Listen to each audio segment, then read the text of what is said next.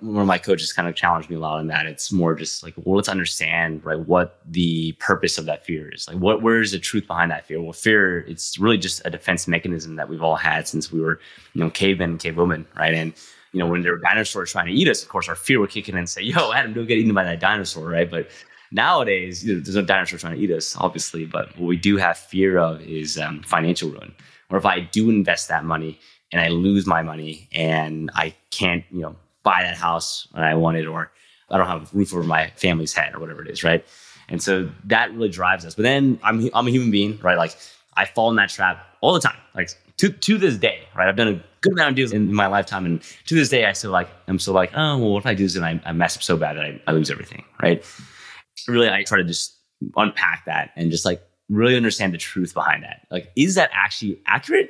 Or am I just making up this story in my mind to make myself feel more comfortable not doing it? Because I know I'm comfortable not doing it, right? And anytime you're uncomfortable, you know that you're challenging yourself to expand and grow your mindset. So, and I'll give you an example of that, right? It's mostly just, I'm a big numbers geek. So a lot of it is just like, oh, well, am I going to go broke if I do this? Well, have I really stress tested this deal? Right? Have I really committed to myself to make sure that I look out for anything that may go wrong in this deal and then plan for that? And if that case, I might go bankrupt, right? Then I'm probably not going to do that deal, right? But if I do that, most 9 out of 10 times you do that, analysis, you're going to be fine at the end of the day. Hello, everyone, and welcome to the Flow Over Fear podcast, where it is our mission to help you to rise above fear and realize your ultimate potential in leadership and life. I'm your host, Adam Hill, and it is my goal to share with you the human side of high performance. My guests share their experience with fear, anxiety, struggle, challenge, and most importantly, despite all of it, how they rose above it to achieve incredible results. So, if you're ready to rise up, let's get started. Hey everyone, welcome to Flow Over Fear. I am so glad you're here. Thanks for joining us. I have a great guest today, somebody who I've known for a couple of years now through a particular mastermind we've been in, and his name is Calvin Chin. He is a full-time real estate investor who has invested his way from his 9-to-5 job to financial freedom in just 5 years. And he's built a personal portfolio of over 150 units valued at over $25 million.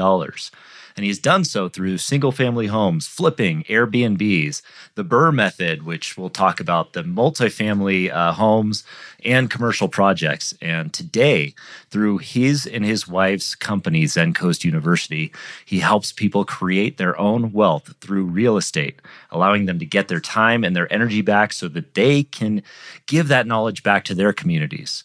A rising tide lifts all ships, and Calvin Chin, my guest today, is the embodiment of a rising tide. Thank you, sir, for joining us today. I'm glad to have you here, man. Yeah, Adam, man, it's been awesome to see you grow, man, and I'm excited to share whatever knowledge I can to your listeners, man. Well, yeah, I mean, you have an amazing story, and one of the things I love about your story is that it's just consistent work that's gotten you to where you are. I mean, there's that from outside appearances, a lot of times when somebody says, "Yeah, in 5 years I made it to financial freedom," it seems like it's kind of like this overnight success. But just in talking with you and learning more about you, it's like, no, you started with you started and you made progressive steps, like started with single families, moved into multifamily, moved into this, and then over time, with consistent effort, you got to where you're at. Can you speak on can you speak on that a little bit on how you, is that resonate with how you got to where you're at? 1,000%, man. I think everyone always wants that like really quick, easy solution that happens overnight, right? And I always like to say we're an overnight success over many, many, many years, right? And I think the consistency part is definitely one part, but I actually would even argue that it's more consistently failing over and over and over again until we got it right. And I like to think of myself as someone that's like super vanilla in terms of my investment strategy. Of like, I think a lot of people have like on podcasts will go over like some crazy strategy that they do, but really for us, we just started to buy assets with any kind of extra capital we had and just kept on doing that and making mistakes and learning from those mistakes and then just doing better and better deals from there. So I think the moral of the story was, consistently failing forward, but consistently just doing it, right? And I think that's one of the key aspects of just being able to do it.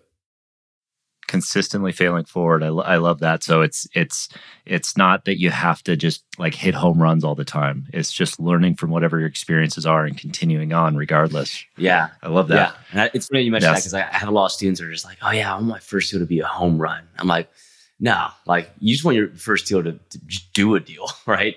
And like learn from it. Because, if you get a home run, awesome, right? But, most likely like you just got to get in the game and learn how to do it. And then you can start, hitting those home runs more and more consistently as you start to, learn what to look up for and whatnot. So.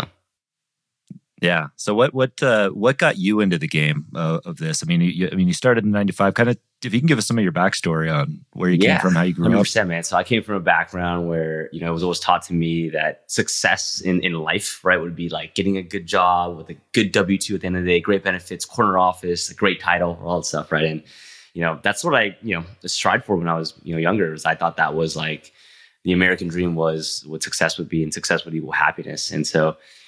Went into tech, which right now isn't always booming, but it was always booming back in the day. And so, worked in tech for like 8 years, but really, when I got into tech, I thought that I had made it. When I started to climb the corporate ladder and really make some good money and really get the title, like I thought that I had made it. And what I didn't realize was that, even though I made it, it didn't equate to happiness, right? It didn't equate to like me being fulfilled at all. I mean, I would argue that anyone, not to bash on tech, but I was selling database at the time, man, and I don't think anyone's passionate about database. So, right. And so I really figured out fastly, like, this is not what I wanted to do for the rest of my life. There was something else that I knew I wanted to do. I didn't know what it was at the time, but I knew it wasn't spending my time, going to corporate meetings, putting in TPS reports and QBRs and all that stuff. It was more about, where can I spend my time that gets me juiced up and fired up and fills my cup. And, I did what every sane person does. When I get home, I would Google, how do I quit my job? And, real estate was one of the consistent things that came up a lot. And at the time I was living in San Francisco in the city and, paying a lot of money for rent. Right. And I was like, sure. All right, this guy would, that I'm paying every month, he's probably making some sort of money, right, on this. And so, let me try to look into this more. And that's what I did. I, started reading the books, the podcasts, all that stuff. But I think as part of that too, I mean, as anyone probably knows that they're going through it right in the beginning, it feels like a fire hose of data and information. And you're like, I don't know what to do. All these concepts sound great, but I don't know what to actually tactically do. And that's kind of where I got stuck at least. But, eventually was able to find my path and just take action and do it. And, like I said, fail forward from there. Yeah. Wow. That's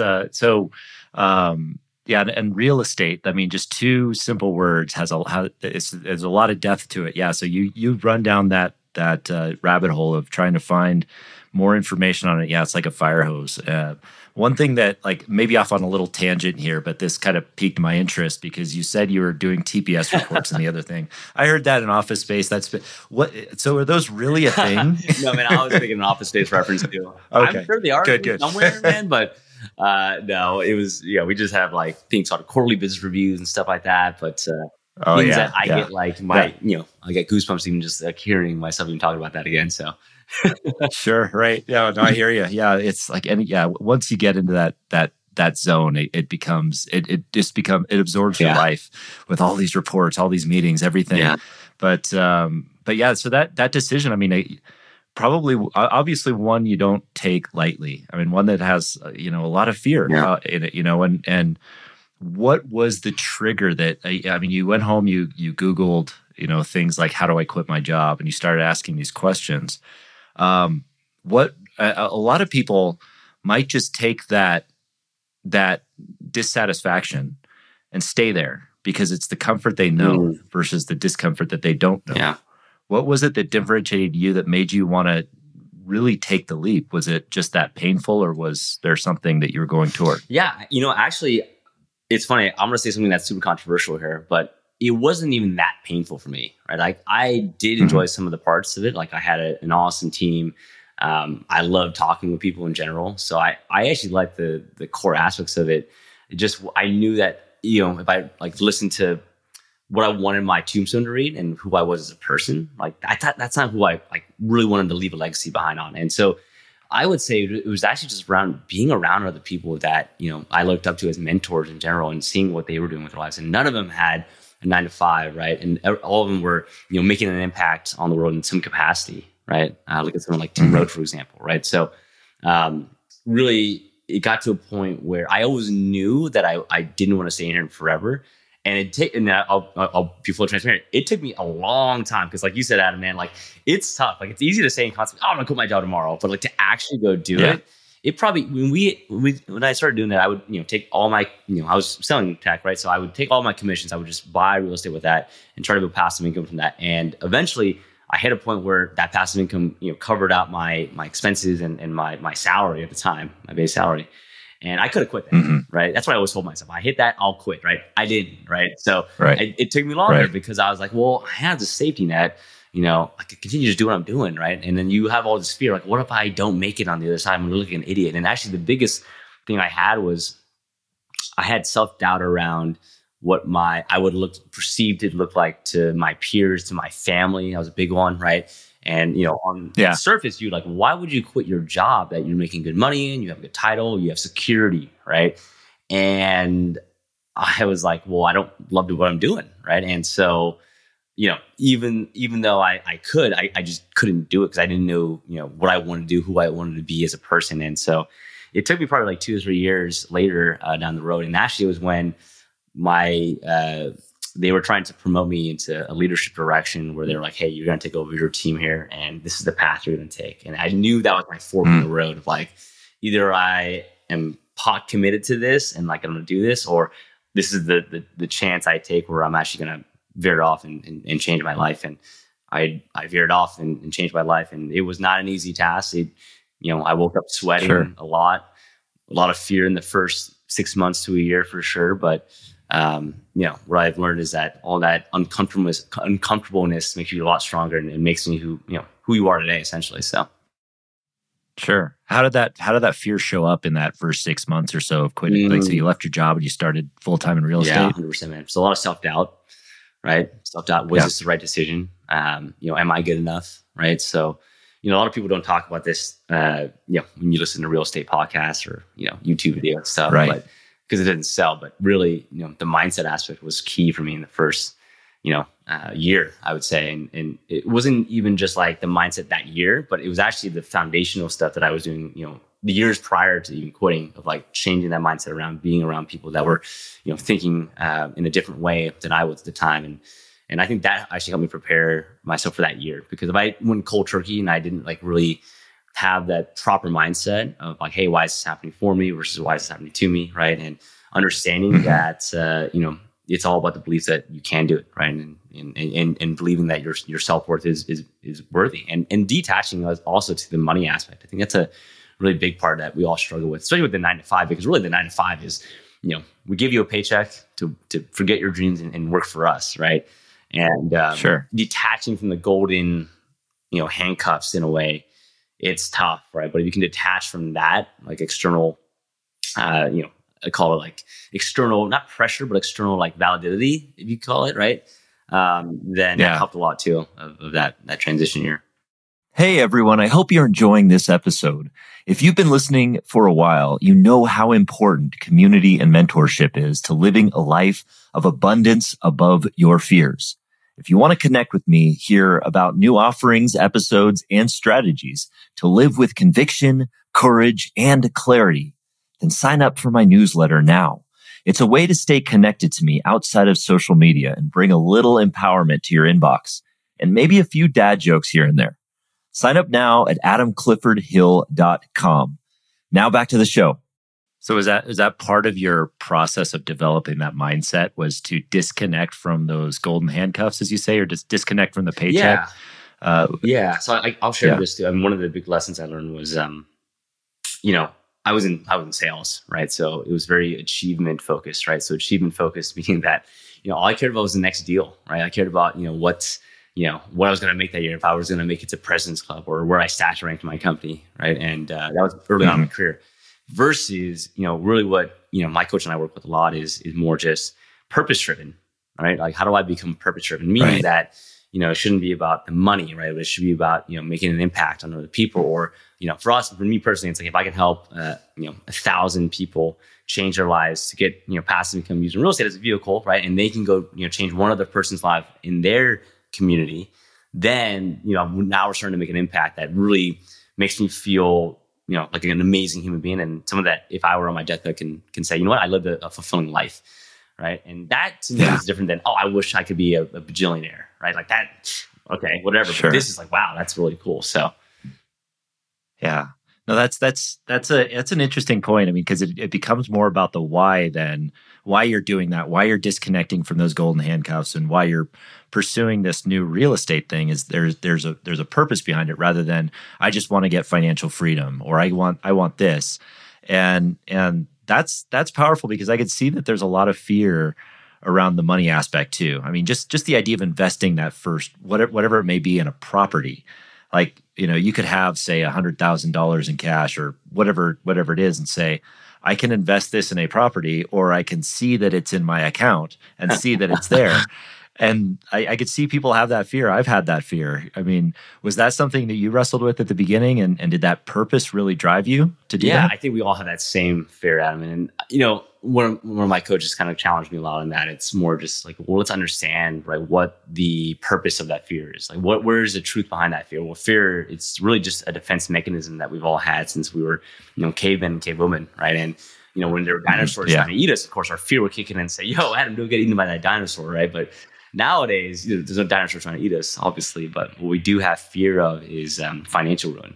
Or if I do invest that money and I lose my money and I can't, buy that house when I wanted, or I, can't, I don't have a roof over my family's head or whatever it is, right? And so that really drives us. But then I always, challenge myself to, and I'm a human being, right? Like I fall in that trap all the time, like to this day, right? I've done a good amount of deals in my lifetime, and to this day, I'm still like, oh, well, what if I do this and I mess up so bad that I lose everything, right? And so really, I try to just unpack that and just like really understand the truth behind that. Like, is that actually accurate, or am I just making up this story in my mind to make myself feel more comfortable not doing it? Because I know I'm comfortable not doing it, right? And anytime you're uncomfortable, you know that you're challenging yourself to expand and grow your mindset. So, and I'll give you an example of that, right? It's mostly just, I'm a big numbers geek, so a lot of it is just like, oh, well, am I going to go broke if I do this? Well, have I really stress tested this deal? Right? Have I really committed to myself to make sure that I look out for anything that may go wrong in this deal, right? And and then plan for that. And if that case I might go bankrupt, right? Then I'm probably not going to do that deal, right? But if I do that, most 9 out of 10 times you do that, analysis, you're going to be fine at the end of the day, right? And so,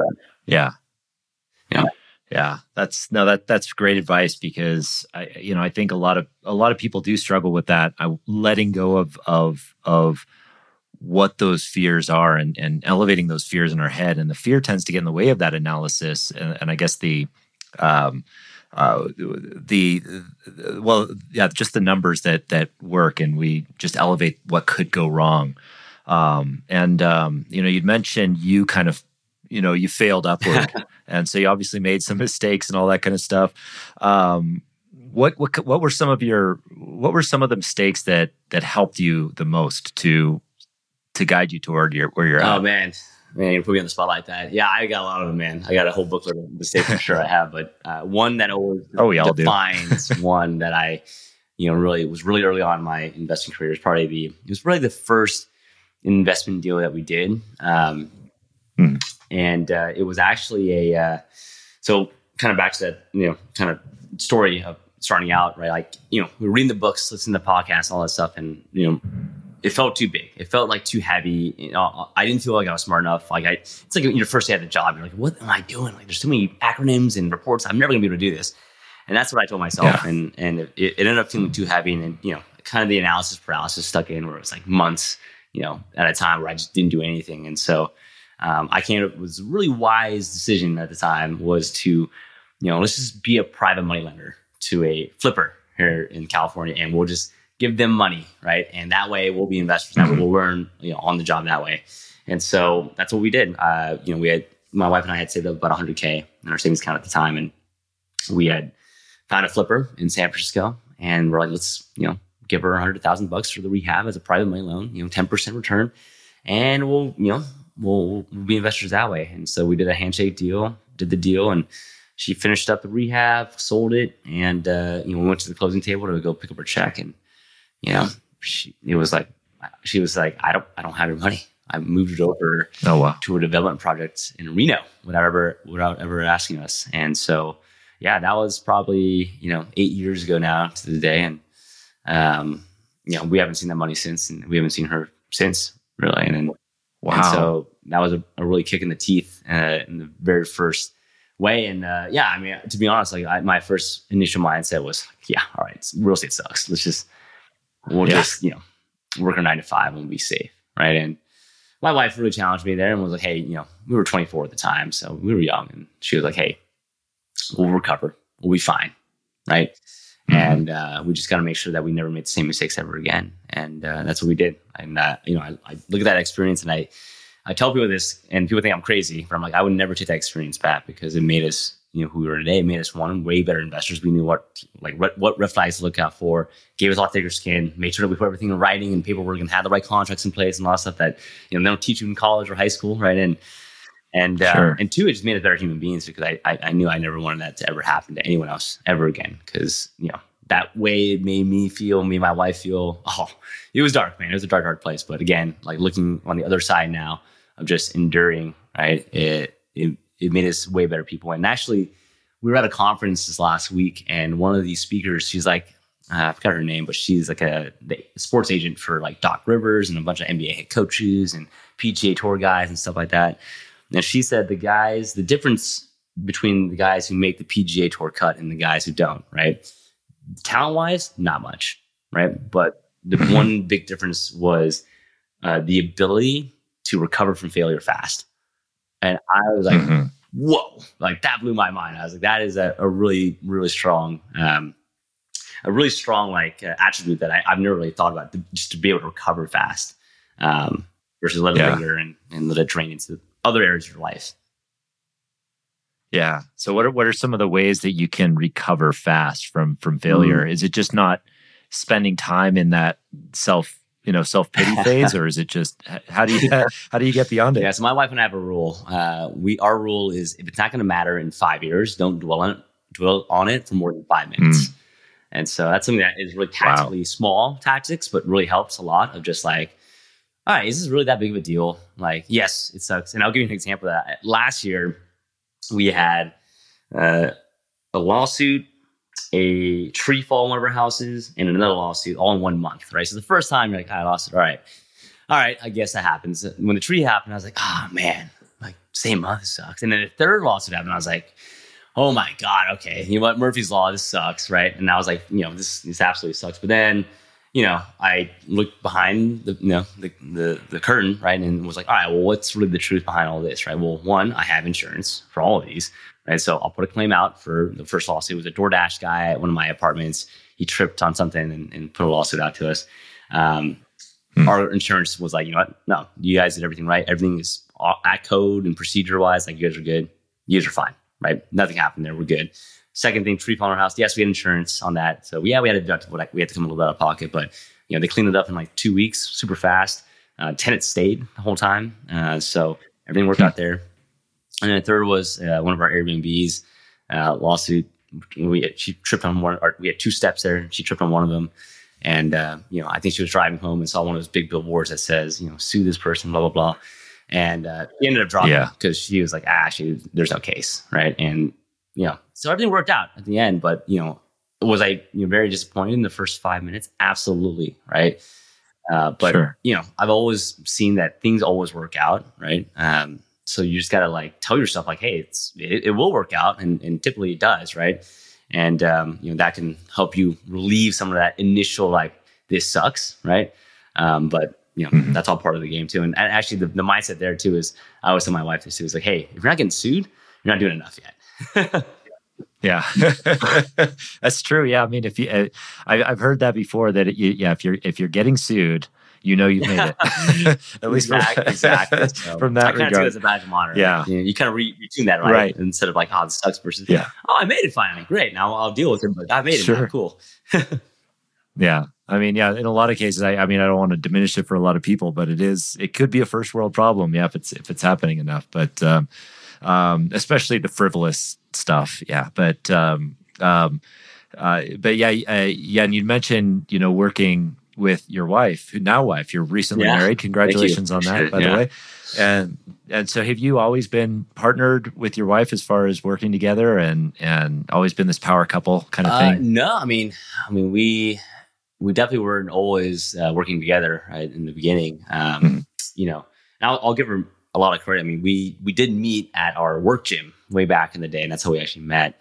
And I think we've always kind of been competitive with each other. We're both in tech sales, so we were like kind of like, oh yeah, I'm better at sales than you are, blah blah blah. And then she really kind of got me into real estate too. I mean, her family's in that real estate realm, and so she always kind of knew that was the path that she wanted to take. So she kind of actually cut out and became an agent first, and would drag me along to conferences and stuff. And the more you're around people, really expanded my mind. So I think first off, just having a spouse like that, really grateful for that because, someone that can challenge you.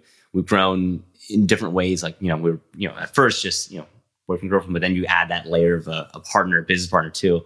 And at some points it can absolutely get, stuck in the business realm. If, sure. You talk to people who work with their significant other.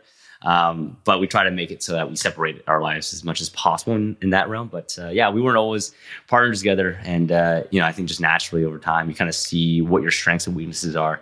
And I kind of look at it as like, she's on my board of directors, right? I go to her for advice, clarity, same thing, vice versa on her end. So, it's always good to have someone that you can just really full trust, like just, lay it all on the table and say, hey, here's what I'm dealing with. What do you think? Right. And it's unbiased and get the truth out of it. So.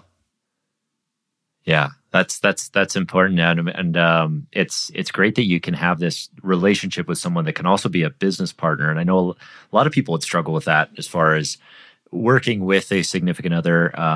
What are one or two of the primary things that help you make that work that have that balance or that harmony? Well, just know that business is different than your personal life. I think that's tough. I think in the beginning, one of the tactical things that we used to do as a kind of more of a fun thing, but we were both in tech sales at the time, and I was a tech sales, she was a real estate agent, and we'd always have these competitions every year of like whoever made more money that year, whoever lost would have to buy the other in an investment property.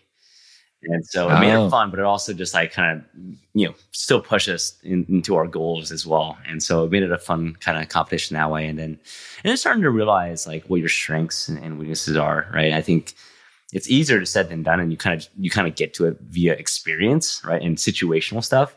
We find out real fast that my wife just, wants no part of Excel modeling and things like that. And that's something that I always love doing. Like I love numbers and stuff. So I'd be like in the middle of the night working on my Excel. I'm like, hey, Jenny, hey, check this out. Look at my Excel model. I just updated it. It's super cool. She's like, does it work? She's like, yep. All right, cool. That's all I care about. I'm like, you just tell me the numbers and we'll go from there. So, a lot of just, kind of figuring out each other's strengths and what we enjoy doing.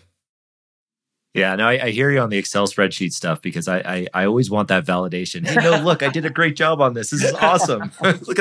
Look, multiple sheets, everything. It's great. Oh, these relate to each other. And then, you're like, right. Pivot tables. No. Yeah. This is going to be deep, man. Yeah, and I mean, in addition to just being partners in life and in investing, now you've started this other business, which is Zen Coast University, and that really gets to the purpose, the why that you talked about earlier, right?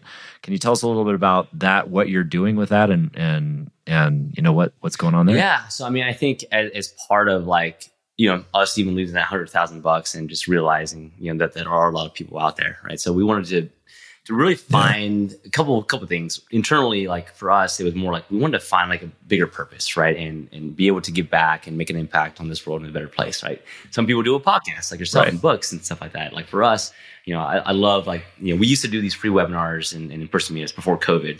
And people would always say like, hey, thank you for doing this, but like, what's the catch? And I was like, there's no catch. I'd love to just spread this. Yeah. And so, for us, it was like, all right, like, how can we do this in a bigger way, in a way that we can impact more people, right? And so, I think part of it was like, what's that purpose, right? And for us, it was like, if I can help one other person, and that one other person can go help one other person in their community, and that other person that they help can help someone in their community, right? Now we have a compound effect of impact that we're creating. And if I were on my deathbed, I know I could be very happy knowing that, hey, like, I've changed this world in the capacity that I can, to as much as I can, to a better place, right? And so that's kind of the ethos of why we created Zen Coast, was to create a community of people, right? To be able to, one, like, learn how to do real estate, but be around other people that are genuinely good human beings, right? And we don't let everyone in. It's not like, one of those things like, hey, everyone come in. It's like, nah, like, we want to screen people and make sure that, anyone that we do bring in, right, it's the right person, right? They are culturally aligned with, who are the people that are members already, like our students, that are genuinely, authentically human beings that want to help other people out, right? And I'm a big believer in the law of attraction, where if you just go out and help one other person, right, the universe will always come back around to you. It's kind of like, instead of saying, hey, I want to be a millionaire, you say, how can I help 10 people make $1 million, right? The universe always comes back around. I guarantee you that same person, is a millionaire too. So that's kind of the whole philosophy of us, is like, hey, like, we can just help and share. And actually, one of the funny things is, I get this question all the time, where they're like, why do you share everything?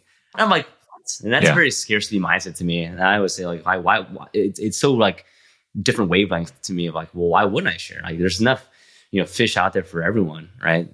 Me helping someone else out doesn't mean that I get less, right? And if you think that way, then, that's something to look in the mirror about. But for us, at least, the culture is, let's just go help everyone, and that'll always come back around. I totally agree with you on that, because I see a lot of people, and I try to judge people's, or not judge, but I try to look at people's happiness. Yeah. And there's a lot of people that are very wealthy with money, that don't seem to have a lot of joy. They don't maybe don't necessarily give back, but it's really the people that I see that are giving and are being of service and have this higher calling in that way, that seem to be expressing a lot more joy. And in that, I mean, that you're one of those people that I see, like, every time I see, you connect with you, it's just this light up of joy and service that you're providing for people. I think it's just wonderful. Yeah, I appreciate that, man. And it's like wealth, like you said. I mean, it's like true wealth, right? True wealth isn't just being rich, right? True wealth is like every aspect of life. And I mean, if you're not living in a fun way, like even doing real estate deals, for example, you're not doing with people that you like doing them with. What's the fun in that? Yeah. Like, why even do it then at that point? You might as well just, do nothing. Just work your job or something like that at that point. Like, go do stuff that you like doing stuff with. And, people in relationships are everything, man, in life. That's really what I think. Yeah. I'll take to my grave is the relationships I make, the Adam Hills of the world, where, I love talking with people like you, right? And like, we have the same, ethics and morals and values, right? Where, we're trying to serve and give back to people. And I think that's who I want to spend time with, right? And the older I get, the more and more I realize that. Well, I think that's so important, because the way you're doing it with regard to, not just helping people to build their own wealth through, through this community, through real estate education, but educating people to serve. You're giving people a why. You're giving people a purpose. I mean, a lot of other programs that you see out there for real estate is like, hey, here's how you get rich in real estate. Here's how you do the Burr method. Here's how you do this method. And it's like, okay, well, great, but if your goal is just to eventually just sit on a beach and just chill out there all day long, I mean, at some point you're not going to have that compelling motivation to really persist. It's not going to be there. That's why people fail. That's why people stop, and they don't continue after they fail. Yeah.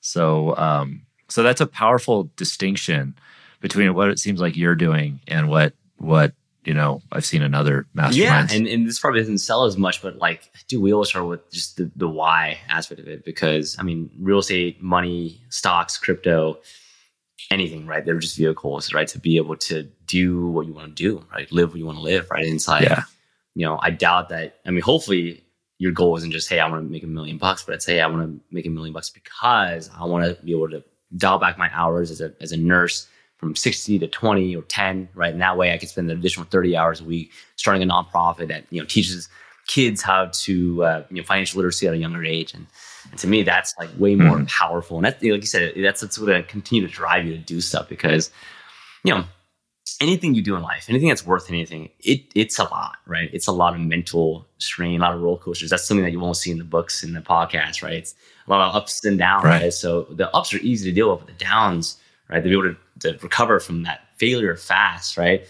Only happens if you're mentally prepared and knowing that, hey, there's a bigger why behind this versus like, kind of like Elon, right? I mean, and obviously a lot of controversy with Elon Musk, but his vision isn't like, I want to make I'm going to be the richest person in the world, or I'm going to make $1 billion companies. No, he's like, I want to get human beings on Mars, right? Like, what? Yeah. That's a mission, right? And the money has come to him, sure, but that wasn't why he made SpaceX. I think he did it because, he really believes in, pushing the human race forward, right? So. Definitely. Yeah. He took regardless of what you think about him, he took a ton of risk on each of those things, all for that purpose of getting to that, and improving transportation, all those kinds of things. There's a lot there. Yeah. But yeah, purpose drives purpose drives what we can do. And as you said it best, is like, on your deathbed, what do you want to look back on and really appreciate? So you talk about mindset a lot. What are some of the mindset practices that you do, or some of the daily routines to get your mindset right? So, just daily routine wise, I think evening and morning routine like just kicks off your day in a way better way, right? Just go get momentum. And I'll be the first to admit, I still fall into the trap sometimes where, I'm traveling, right? And my phone's right next to me. I try to, nowadays, I put my phone in a different room, right? So I don't wake up and scroll, but I've done that, right? On, when I'm traveling, where I pick up my phone and start scrolling, right? Because that's what the phone is nowadays, right? It's an addiction tool where you start scrolling and you're on there for like half an hour. You're like, oh my God, I can't even believe it. But so one of the things I do in my evening routine is I try to plan out my day of tomorrow. So I'll look at my schedule, plan it out. I'll get my clothes ready for tomorrow. And this is something that a lot of like world leaders do. Or like, I think Obama's put it in his book where he's like, a president of the United States shouldn't plan what he eats or what he wears, right? So that's why, you see people wear the same things over and over and over again. Cause they're like, it's one suit. Like I wear black turtleneck and jeans. That's all I wear, right? I'm not like that crazy, but like just being able to not have to think about that kind of thing in the morning, right? Because I can save my brain space for other stuff, right? That helps. Yeah. And then morning routine wise, wake up. I was going to the gym with my wife in the morning, every morning, but kind of hurt my foot lately. So I've been kind of just limping down to my garage gym and trying to lift some weights. And then if I have time, I'll do the meditation, and then I'll grab my phone, right? I'll take a shower, grab my phone, and then, I'll start my day. And usually once you pick up that phone or you turn on your laptop, you're going, right? And so I want to at least give myself that time to be able to, to have that time for me. Yeah. That's awesome. That's something I hear a lot about from people who are high achievers, that they always have a morning and an evening routine. And I want to kind of get back into some of your investment practices again, because you've primarily, or you started investing in the Bay Area, right? My first property actually was a house hack. I bought a condo in the city, rented out it was a 1-bedroom plus a den. That was like 150 square feet. Rented out the den, and that was my first really investment experience. But yeah.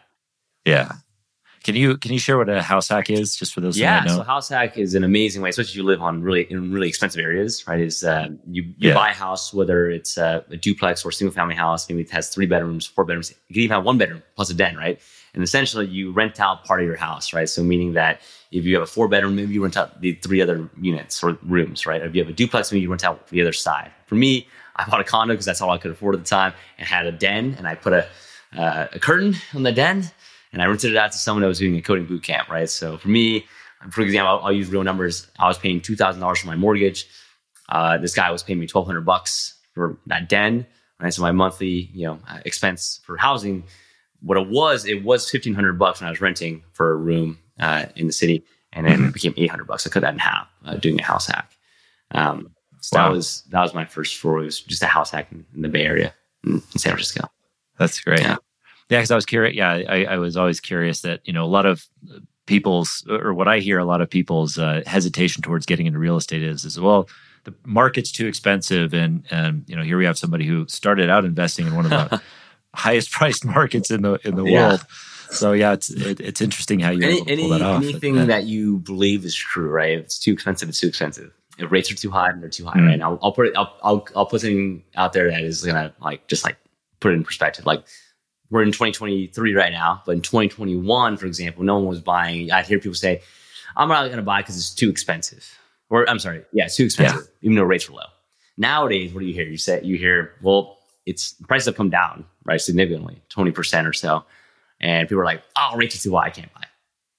Well, there's always going to be something, right? You can't have low rates and low prices too, right? That just doesn't exist. So you have to pick what you want to do and roll with the strategy that you have to roll with for whatever market it is, whether it's geographical or overall macroeconomics market that you have to figure out. Yeah, so it just comes into really analyzing what your own goals are, and like you said earlier, not hitting home runs, but you seem to latch onto this idea of what you say failing upward, but obviously you had a lot of successes in there of hitting singles, hitting doubles, moving on up from the house hack to the single family homes. Did it get easier as you did that, or was it more complex? I mean, the easiest one is a house hack, in my opinion, because you live there, right? You can touch it. You're really there. We went from that to an out of state Texas property, single family house in Texas, right? And I made some mistakes there too, right? But then deal after that was also in Texas. Made some different mistakes, but never made the same ones, right? And you kind of just learn. And really, to me, there's some barriers, right? I mean, house hack is one of them. Out of state is another kind of barrier. Doing a creative financing deal like a BRRRR, for example, is another one. Then you go to multifamily and apartment complex. That's another level of a barrier that you have to break within yourself. I think progressively there's always barriers to break, right? And even for us right now, I mean, we've done like a lot of single families and BRRRRs in our time, and I typically don't like to touch those as much anymore, just because I just know my time value of it. So it's more now we'll just try to do bigger deals because it's the same amount of time. Yeah. Yeah. What and so the thing that drove you into the bigger deals, like the commercial apartments and things like that, was just so that you can maximize your time. But was there any elements of fear that came into you there to like, now you're playing bigger? Oh, hell yeah. But hell yeah, man. Hell yeah. It very much reminded me of my first investment property deal, right? Where I was really scared to even jump in because all the fear comes in at the time, right? And so same with a commercial property, same thing. It was like, to me, I'd always idolized and looked up to all these people that were doing it. I'm like, wow, you're so badass. That's so cool. I can't even fathom how to do that. And then, for me, it was one of those things where I knew that was where I wanted to go, right? And I just kept telling myself, I'm gonna do this and do this and do this. And it's gonna sound super woo-woo, but eventually, I think it was in 2019 or 2020 or so. It was in 2020 actually, 2020. I was like, I'm gonna do an apartment complex, right? That's my big goal this year. And I just kept on telling myself that, and an opportunity appeared itself. And probably years before, that opportunity would have just gone right over my head, and I would have been like, yeah, I'm good, I'm ready. But this time, I heard it, and I was like, my subconscious was just like, yeah, this is it. Let's roll. Let's go do this, right? And I took that opportunity and ran with it, and it wasn't as hard, right? It was not as hard as you think it is. Just like any kind of, my first investment property is a single family house. Same thing. I put it in my mind thinking it'd be so hard. You do it, wasn't that bad, right? Same with apartment complexes. The only difference is maybe there's an additional comma or additional zero to it.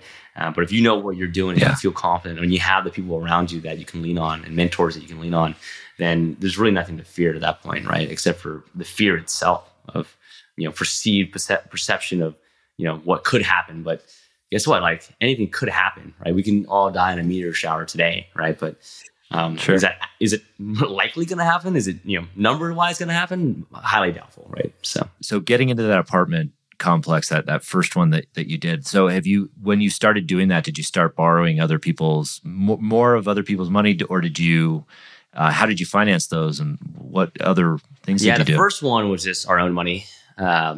And I can't tell you how many times I wanted to back out of that deal in between, because I just wasn't sure, right? And I wanted to at least try our own money first, right? And really kind of understand. And it took me maybe three or four deals in of doing our own, and then saying, all right, I think I feel more prepared now to do bigger ones with people. So So yeah, it was our own money.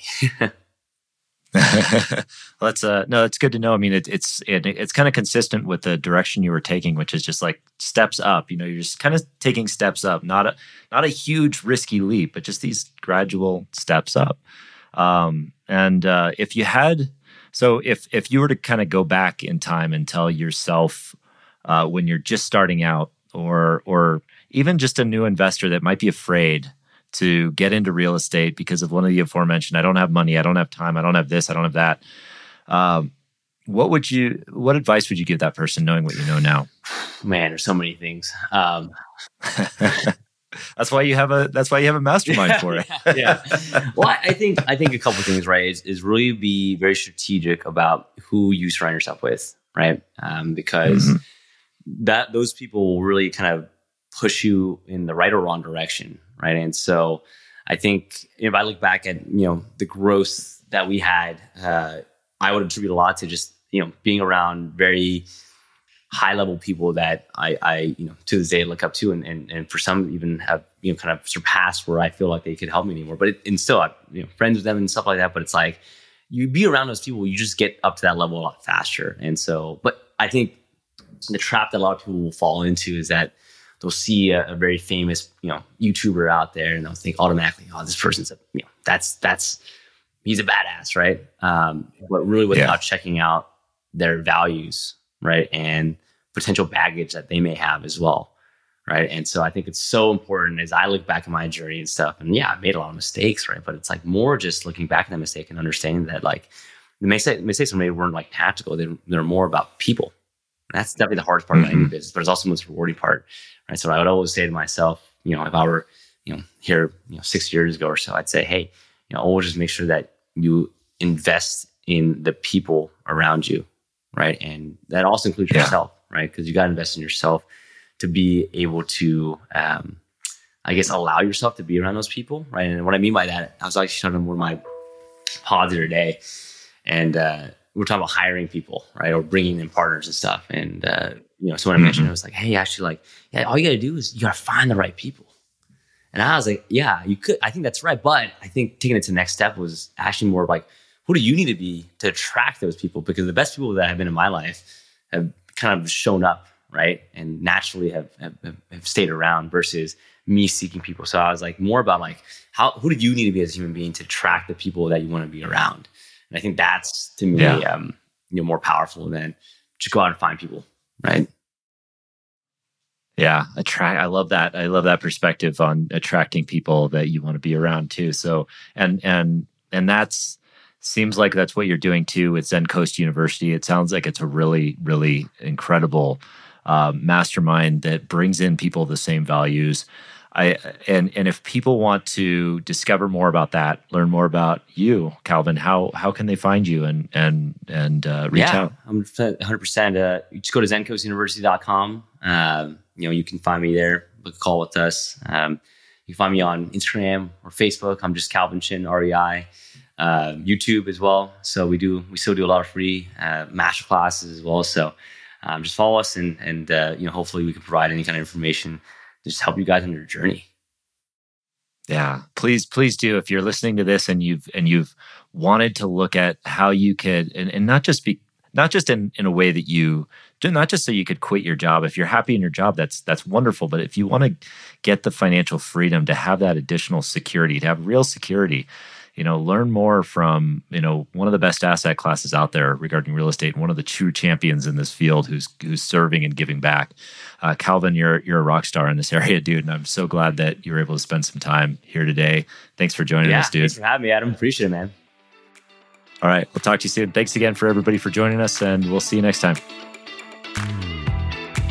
Thank you so much for listening to this episode of the Flow Over Fear podcast. If you're enjoying this show, please do me a favor and hit the subscribe button. I will be so grateful if you do, and I'll look forward to bringing you more value in our next episode. I'll see you then.